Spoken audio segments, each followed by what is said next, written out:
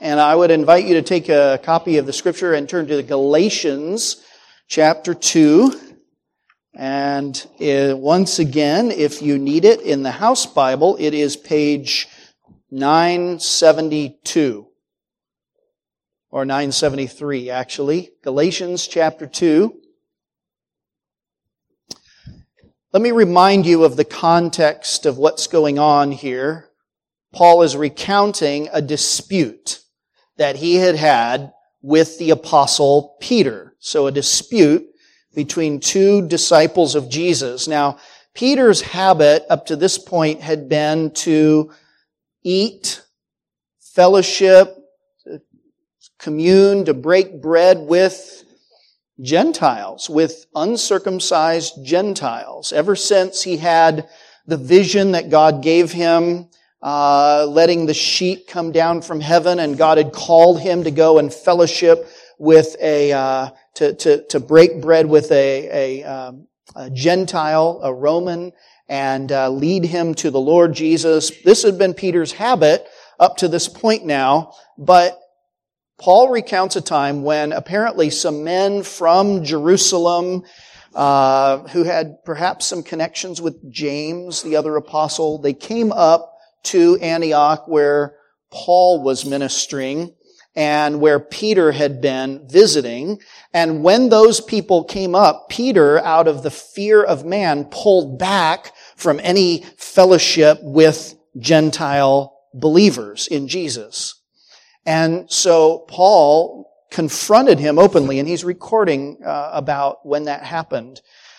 And the reason that Paul felt burdened to confront this publicly was not just simply that what Peter did was unloving, but that Paul saw it as a fundamental compromise of the gospel of Jesus Christ, that it was sending a mixed message to the people about what the gospel really is. Paul was preaching that salvation comes through faith in Jesus Christ alone.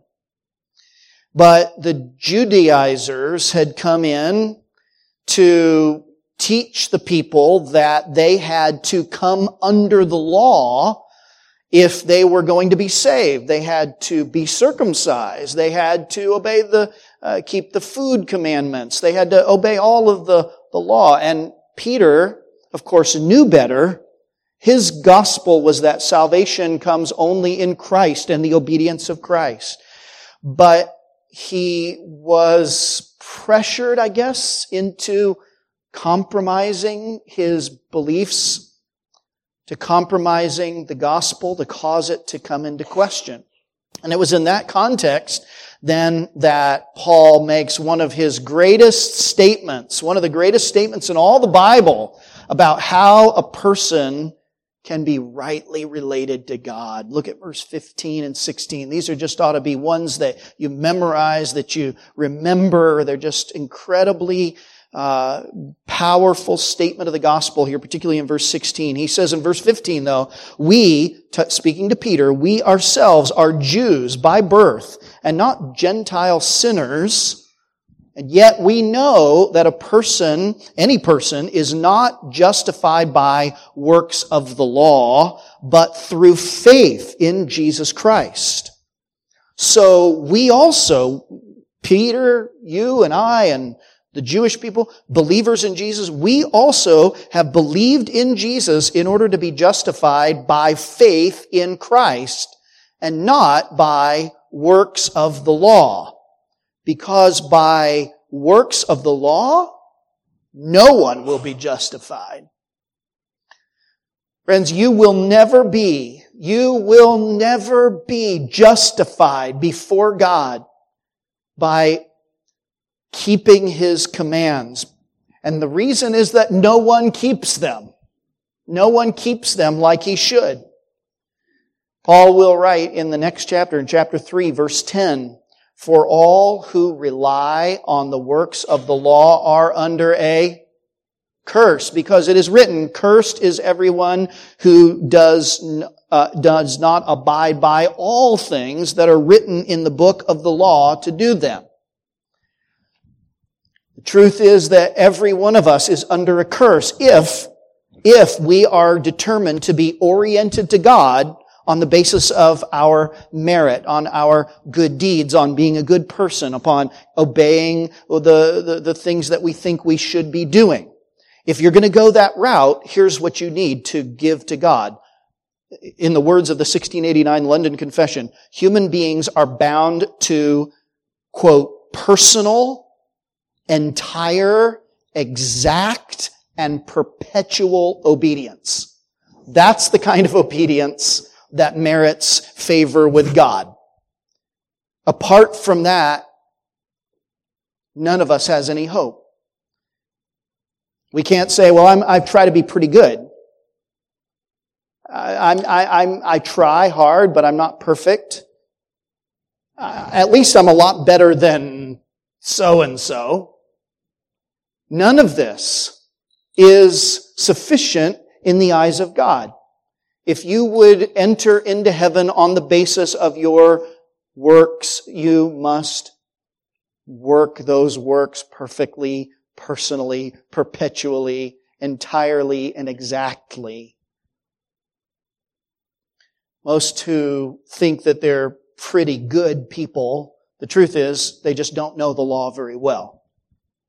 It's easy to think that you're a good person, an obedient person before God, that God might receive you if you don't know what His demands really are, how deep they really go, and what they really entail. The law brings, in fact, a knowledge of sin. We read this earlier. So by the works of the law, Paul says, no one will be justified. Obedience to God is never the cause of your being right with God, being right before God, because you cannot be obedient enough. Salvation, justification before God, Paul insists, comes by faith in Christ, who was obedient enough. And that is the gospel. That was Paul's gospel. That was Peter's gospel. That was the gospel, that is the gospel that saves, and yet it was being compromised. Now, here's an important thing to remember, that whenever you proclaim the truth, whenever you proclaim the gospel or God's truth, you will usually have to confront objections and head off distortions of that truth. And this is what Paul is doing in our text here, beginning in verse 17. Take a look again at the Word of God before you. Verse 17, he says, but if in our endeavor to be justified in Christ, we too were found to be sinners, is Christ then a servant of sin? Certainly not. For if I rebuilt what I tore down, I prove myself to be a transgressor. For through the law, I died to the law, so that I might live to God. I have been crucified with Christ. It is no longer I who live, but Christ who lives in me. And the life I now live in the flesh, I live by faith in the Son of God, who loved me and gave Himself for me. I do not nullify the grace of God, for if righteousness were through the law, then Christ died for no purpose. Now, there are a couple of things that make this passage particularly difficult. Just want to put that out there right up front. Spent a lot of time this week thinking and reading and writing. I think the first thing that makes it difficult is that the Christian's relationship to the law is something that really needs to be carefully nuanced. And there are a lot of texts in the Bible, in the New Testament in particular, that deal with a Christian's relationship to the law. And it's sometimes a challenge to harmonize all of those and do justice to all of that while coming to a particular passage and emphasizing what that particular passage emphasizes in that moment. So there is that challenge. But I think also, in particular, with regard to this text, there is the challenge that Paul's logic here, if you sat down and looked at verses 17 and following and tried to figure out the line of his argumentation, his logic seems to be sort of compressed. Like he assumes certain things in the course of his logic so that it's not apparent on the surface exactly how the things connect. It's not as well developed, in other words, as his arguments in Romans sometimes tend to be. This is a much shorter book. What is clear, though, about this passage is that Paul is dealing with an objection and a potential distortion of the gospel, and he does so by anticipating people's questions in their mind and stating it in his own way as a rhetorical question. You see it in verse 17. Take a look at it again. Here's his anticipation of people's objections or distortion of the gospel. He says, now if in our endeavor to be justified in Christ, we too were found to be sinners, then is Christ the servant of sin? And of course his answer is, by no means. And then he'll explain why that's not the case. Now what I want you to notice first of all is that Paul here in this text is still talking about Jewish believers. Take a look up in verse 15. You see, this is the context in which we are finding our text here. Verse 15, he says, we ourselves, talking about himself and Peter, we ourselves are what? We're Jews by birth, okay? Then in verse 16, he says, we know that a person is not justified by the works of the law, but by faith in Jesus Christ. So we also have believed in Jesus Christ, just like the Gentiles.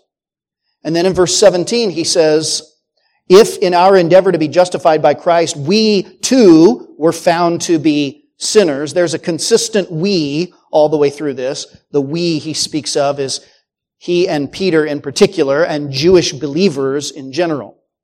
So I think that's an important starting point. So while these Jews are believing in Jesus Christ for their justification before God, Paul says they're also found to be sinners, right? You see where he's going with this? We Jews, putting our faith and trust in Christ alone for our justification before God, are found to be sinners.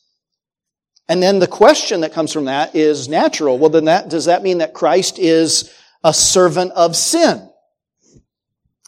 And I wrestled with this quite a bit, and I'm just going to give you two possible interpretations that seem to have good support, what Paul's trying to communicate here.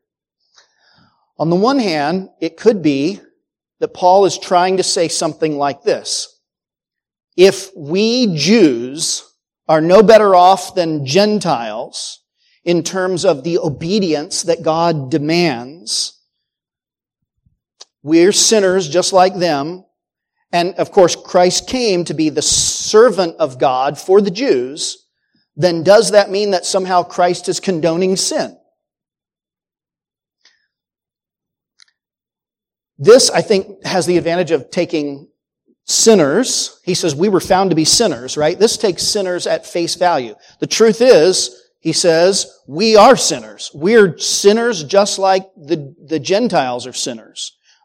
We don't have any special favor with God just because we have the law. We fail to keep it. We sin just like they do. And so it takes sinners at face value that it's a valid claim. And in fact, all of the other times that Paul uses the phrase, God forbid, and there are 10 of them as my count, Paul is dealing with something that's a true premise, but people are drawing a false conclusion from that. So all of that to say this could be what he's saying. That would seem to take we were found to be sinners then as a true statement. That's absolutely true. But does that mean this? No. Okay. There's one explanation. The second one is this, and I think this is more likely, that Paul is saying something like this. If Peter and I and the other Jewish Christians, if we live like the Gentiles, ignoring the food laws, not relying on circumcision, if we live like the Gentiles, which is what the false teachers saw as a great sin, right? Then does that mean that Christ condones, quote unquote, sinful behavior, the way that we're living? And I think that makes a little better sense of the explanations that follow. And I think in the explanations I'll try to unpack what I mean by this. But I think there are two indications in this text, even right so far, that show that that's probably where Paul's going. The first is the word endeavoring. You see that? He says if we as Jewish believers, we are endeavoring to be justified before God. We're seeking to be justified. Now, let me ask you, are we endeavoring to be justified? Or is our justification once for all? In the sense of justification, strictly speaking, it is once for all. It's done in Christ. So what does he mean? If we are endeavoring to be justified, I think he's got the false teachers in mind. He's anticipating their arguments. They say that we're trying to be justified. We're seeking to be justified before God in terms of faith in Christ alone. That's not the way to be justified before God in their view.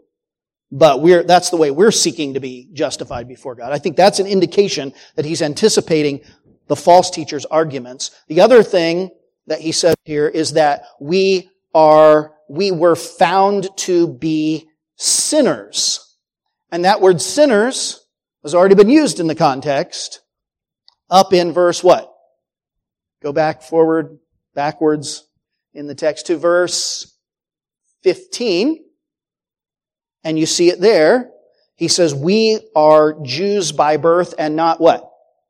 Gentile sinners. In the Jews' minds, that was the same thing. Right? Gentile sinners. Sinners were the Gentile nations. Those who were outside of the law. They were outlaws. So when he says we were found to be sinners, I think he's saying that we were discovered to be living like the Gentiles, not observing those distinctly Jewish laws. And of course, this is exactly what he said to Peter in verse 14. You, being a Jew, are living just like a Gentile, right? And yet you're condemning the Gentiles for not living like Jews. So all of that to say, again, I think the argument here is this, that Paul is basically saying now, if the Jewish Christians are living like the Gentiles, ignoring circumcision and the food laws and so forth, which the false teachers view as a great sin, then does that mean that Christ condones, quote unquote, sinful behavior? And his answer is certainly not. May it never be. God forbid. God does not approve of sin in any form. And I just want to say this, friends, that as long as the gospel of justification by grace through faith alone, apart from law keeping, as long as the gospel of grace has been preached, it's been subject to the accusation that the gospel encourages sinfulness. It's like you're giving somebody a, quote unquote, get out of hell free card. If you say that it's not up to them and it doesn't depend on their works as to whether or not they're justified in the sight of God, it depends on the works of Jesus Christ. It's like saying, go out and do what you want, right? There is no motivation in that kind of gospel, so the argument goes, to live a holy life. It's like winning the spiritual lottery. If God gives righteousness away for free, then how's he ever going to get anybody to work for him again? Doesn't this just make Christ the servant of sin? So Paul's going to answer that objection in three ways. All right, take a look at the text again. The first is he's going to say that actually the contrary is true. Actually, the contrary is true. Verse 18, for if I rebuild what I tore down, then I prove myself to be a transgressor. What is Paul referring to? He said, when I rebuild what I tore down. I think in this context it refers most naturally to the law. But not the law as the morally binding will of God. Jesus, using the very same terminology, said, I did not come to abolish the law. That's the same word. And he goes on to expound and apply the moral law in that text in Matthew chapter 5. So Paul is not saying I tore down the law in terms of it, the morally binding will of God, but rather the law as covenant. In fact, the term for tearing it down is the term that Jesus used in Matthew chapter 24 to talk about the destruction of Jerusalem and the temple and all of the covenantal trappings of Israel.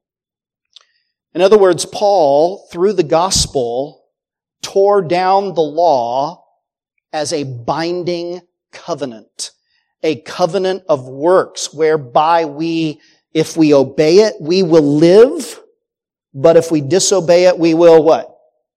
We'll die. We'll be under a curse. That law as covenant, as binding covenant of works upon us, has been torn down in the gospel. The law covenant will only ever bring judgment because we have all failed to obey God like we should.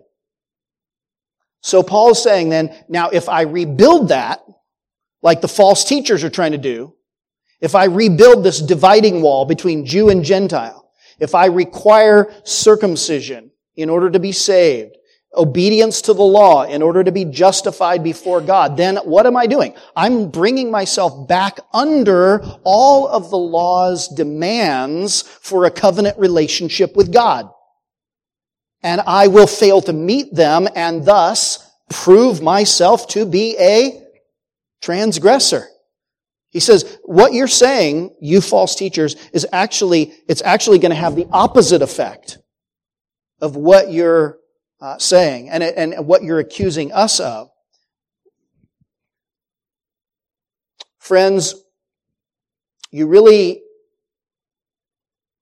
compare any person to the perfect law of God, and what will you find? You'll find that that person is a transgressor.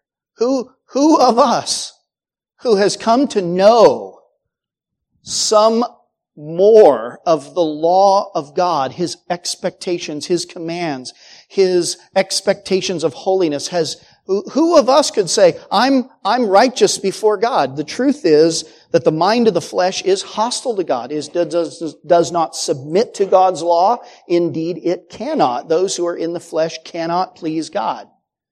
The law came in to increase the trespass. The law produced death in me, Paul said. Through the commandment, my sin became sinful beyond measure, he said.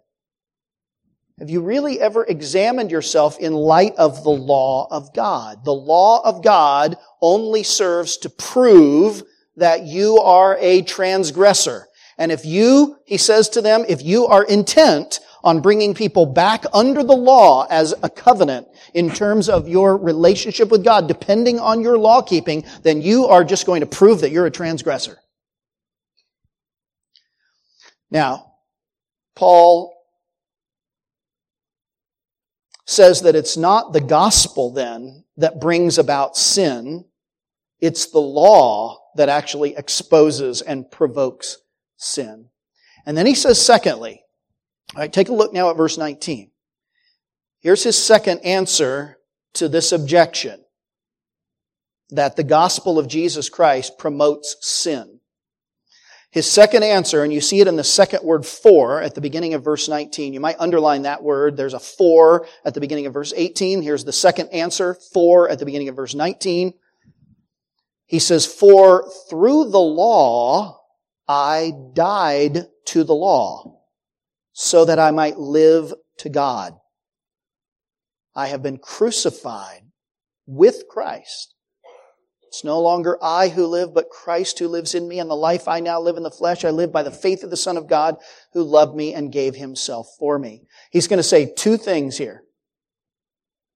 His second answer, let me summarize it this way. His second answer is this, that the crucifixion of Jesus Christ has broken the law's hold over me and has given me new life. I don't know if you can even read that. It's kind of light at the top, isn't it?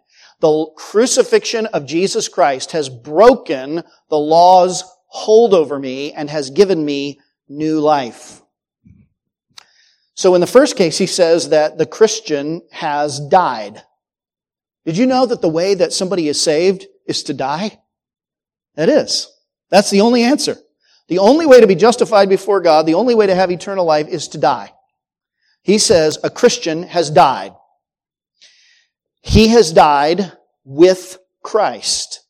That is, united to Jesus Christ in his death. United to him as our representative. United to him spiritually, representatively. The theologian John Murray said that union with Christ, the doctrine of our union with Christ, is, quote, the central truth of the whole doctrine of salvation. And to that I say a hearty amen. What does it mean when Paul says that in Christ I died to the law through the law? Because isn't that what he's saying? Take a look at it again. Through the law, I died to the law in Jesus Christ. What in the world does he mean? Well, just think about the law for a minute and what the law says. Because whatever's happening here, it happens through the law. The law says in Deuteronomy 27:26, and Paul's going to quote this, "Cursed be anyone who does not confirm the words of this law by doing them." Cursed. You're cursed by God if you don't confirm the law by obedience. And the law also says in Deuteronomy chapter 21, verses 22 and 23, that a person cursed by God is hanged on a tree. Both of these Paul quotes later on in Galatians. Friends, here's what he's getting at. In Christ's crucifixion on the tree, on the cross, when Christ died on that cross, sin's curse, the law's curse, was carried out. Not only on Jesus Christ, not only did he suffer the curse of breaking covenant with God, but he suffered that curse on our behalf. On behalf of all of those who are united to him in union, in a faith union with him. And if the law's penalty, follow this now, if the law's penalty, death, if that is exhausted, if all the penalty that the law can bring upon you is exhausted, I mean, you can only die once, right? That's the ultimate punishment of the law. If the law's penalty is exhausted, then the law holds no more threat for us who are united to Jesus Christ in his death. The law has no more claim over us. The law has no more jurisdiction over dead people. The ultimate punishment has been paid. We're outside of the jurisdiction of the law. Now, Paul says we have died to the law and all of the law's penalty upon lawbreakers. This is his reason why he's saying that the arguments of the false teachers are invalid. And not only have we died with Christ, but he says also that we what? We live with him. We're alive with him. Notice the text. He says, I died to the law so that I might live to God. It's no longer I who live, but Christ lives in me. The life I now live in the flesh, I live by faith in the Son of God. Friends, here's the truth. If we are in Christ, we have been raised to new life. Christ is living out his life in us and through us. And what kind of life does Jesus Christ live? A life of obedience to God. A life of righteousness. If I am alive in Christ, now I'm dead to the law, I'm out from under the jurisdiction of the law, the penalty of the law, I'm in Christ and Christ is in me, I'm alive in Christ, He's living out His life in me. What kind of life is He going to live? He's going to live a life of holiness. He's going to live a life of righteousness. The gospel then doesn't remove the motivations to live obediently to God. It creates obedience to God by virtue of our union with Him who is righteous in us. Run, man, run, the law declares. The law demands, but gives him neither feet nor hands. Better news the gospel brings. It bids him fly and gives him wings. The gospel is the impetus. It's the seed of new life and obedient life. It brings about obedience in a way that truly honors the Lord Jesus Christ because it is His life being lived out in the Christian. He says, it's no longer I who live. Christ is living in me. He's living through me. Christ gets all of the glory for the way that I am living. A true Christian, friends, is a person who has Christ living in him. Sinclair Ferguson said, every benefit you have is either because you are in Christ or because Christ is in you. And Christ in me, working out His life, Paul says, a life of holiness. A true Christian then does not go on living in sin. A true Christian does obey God's commands. But it is Christ in him, working in him by His Spirit. Doesn't experience that union with Christ perfectly. He doesn't experience that union with Christ consistently, but he does experience it truly. Let me give you an illustration. All right, it's the passage that we read earlier, Romans chapter 7. Remember the illustration? It was marriage.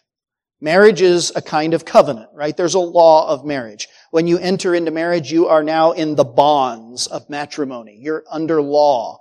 You are bound, obligated to that person as long as you both shall live, right? What is the only thing that can break the marriage bond? What is the only thing that can get you out from under the law of marriage? It's death, right? That's what he's getting at. A man is legally bound to his wife as long as they are married, and only death can break it. So our only hope, he argues then, is to die to the law, to that impotent husband that was the law, so that we are released from our legal bonds and can be now the bride of Jesus Christ. And as the bride of Christ, there are two wonderful blessings. Number one, we have all that is His credited to us. So when a husband and wife come to the front, so many times in marriage, one part of the wedding ceremony, the preacher will look at the husband to be, and the husband will say something like to the wife, "With all my worldly goods I thee endow." All that is mine is now yours. All that's yours is mine, because we are what? One flesh. When you seek to be justified by faith in Christ alone, you are wed to Christ such that His righteousness is now yours, and all of your sin is His and borne by Him. This is the first blessing of this union, this marriage union, this new covenant in Christ Jesus. The second blessing is that it's not just a legal union. It's not just a union on paper that everything belongs together. They actually come together as one flesh, and they produce the fruit of that union. And we celebrate, and we have a baby shower, right? And in the same way, there is a union of Christ and His people that produces fruit. It produces a true and experiential effect, actual obedience in their lives to the will of God, born out by Christ at work in Him. The seed of Christ within us coming to fruition. The fruit of the Word, the fruit of the Spirit at work in our actual experience. This is why you don't look at a person who just goes on and on and on in sin, who says with his mouth that he trusts in Christ, and pronounce him a Christian. If Christ is in him, that life produces fruit. Paul says, I've died to the law. This is part of the blessing. Law doesn't have any more jurisdiction over me. And on the other hand, I am producing the fruit of obedience from the heart by the transformation of my heart, the power of the Holy Spirit and the indwelling Lord Jesus Christ. Christ is living out His life in me. So again, the question is, does justification by faith alone condone or promote sin? And the answer is by no means. Why is that, Paul? Well, he says rather it is going back under the law that actually is what magnifies sin. And also, we're dead to the law. And we have new life in union with Christ. His perfect obedience for us and His perfect obedience worked out progressively in us. And then thirdly, he says that his final answer is in verse 21. You'll see the third "for" in the middle of that verse. Verse 21, he says, I do not nullify the grace of God, for if righteousness were through the law, then Christ died for no purpose. He says, if we could be righteous by our own law keeping, then Christ's death was all for nothing. And that's true, friend. If you could get to heaven on your own, if you could get to heaven by being good enough, then Christ's suffering and His death was a waste. And God forbid. That is by no means true. But it would be, because the payment for Christ's death was the payment for your sin. And it was the perfect act of obedience on your behalf. And if you didn't need that, if you could be justified by your own works, then all of that was for nothing. Any attempt to justify yourself, to justify your own actions, to justify yourself before God, that you're a pretty good person, is taking the grace of God and the gift of God and casting it to the side. It is making a waste of the incredible cost to God that was the death of His Son. This is not the gospel, Paul says. Now, in closing, just look at the personal terms with which he ends this section. Verse 20, excuse me. He's moved from, up in verse 16, saying, a person is not justified by works of the law. And saying in universal terms, by the works of the law, no flesh will be justified, to coming down to a very personal application when he says that his hope is in Christ, who loved me and gave Himself for me. When John Wesley was coming to faith in Christ, he longed to know this truth for himself. And at the end of reading through this exposition of the second chapter of Galatians by Martin Luther, Wesley wrote this: I labored, waited, and prayed to feel who loved me and gave Himself for me. I needed to know that was true for me. I want to ask you, do you know that that's true for you? That Christ loved you and laid down His life to pay for your sin? You will never know that until you come to the end of yourself. You will never truly know that until you say to God, I have nothing to bring. I have no goodness of my own. Oh God, please save me for Jesus' sake. And then, and only then, can you say, He loved me and gave Himself for me. And when you can truly say that, That's all you ever need to say. Because that is the gospel. Let's pray. Heavenly Father, thank you for this precious portion of your word. Cause it now to find good soil. Lord, create the goodness in the heart to hear and receive this word. Pray it in Christ Jesus' name.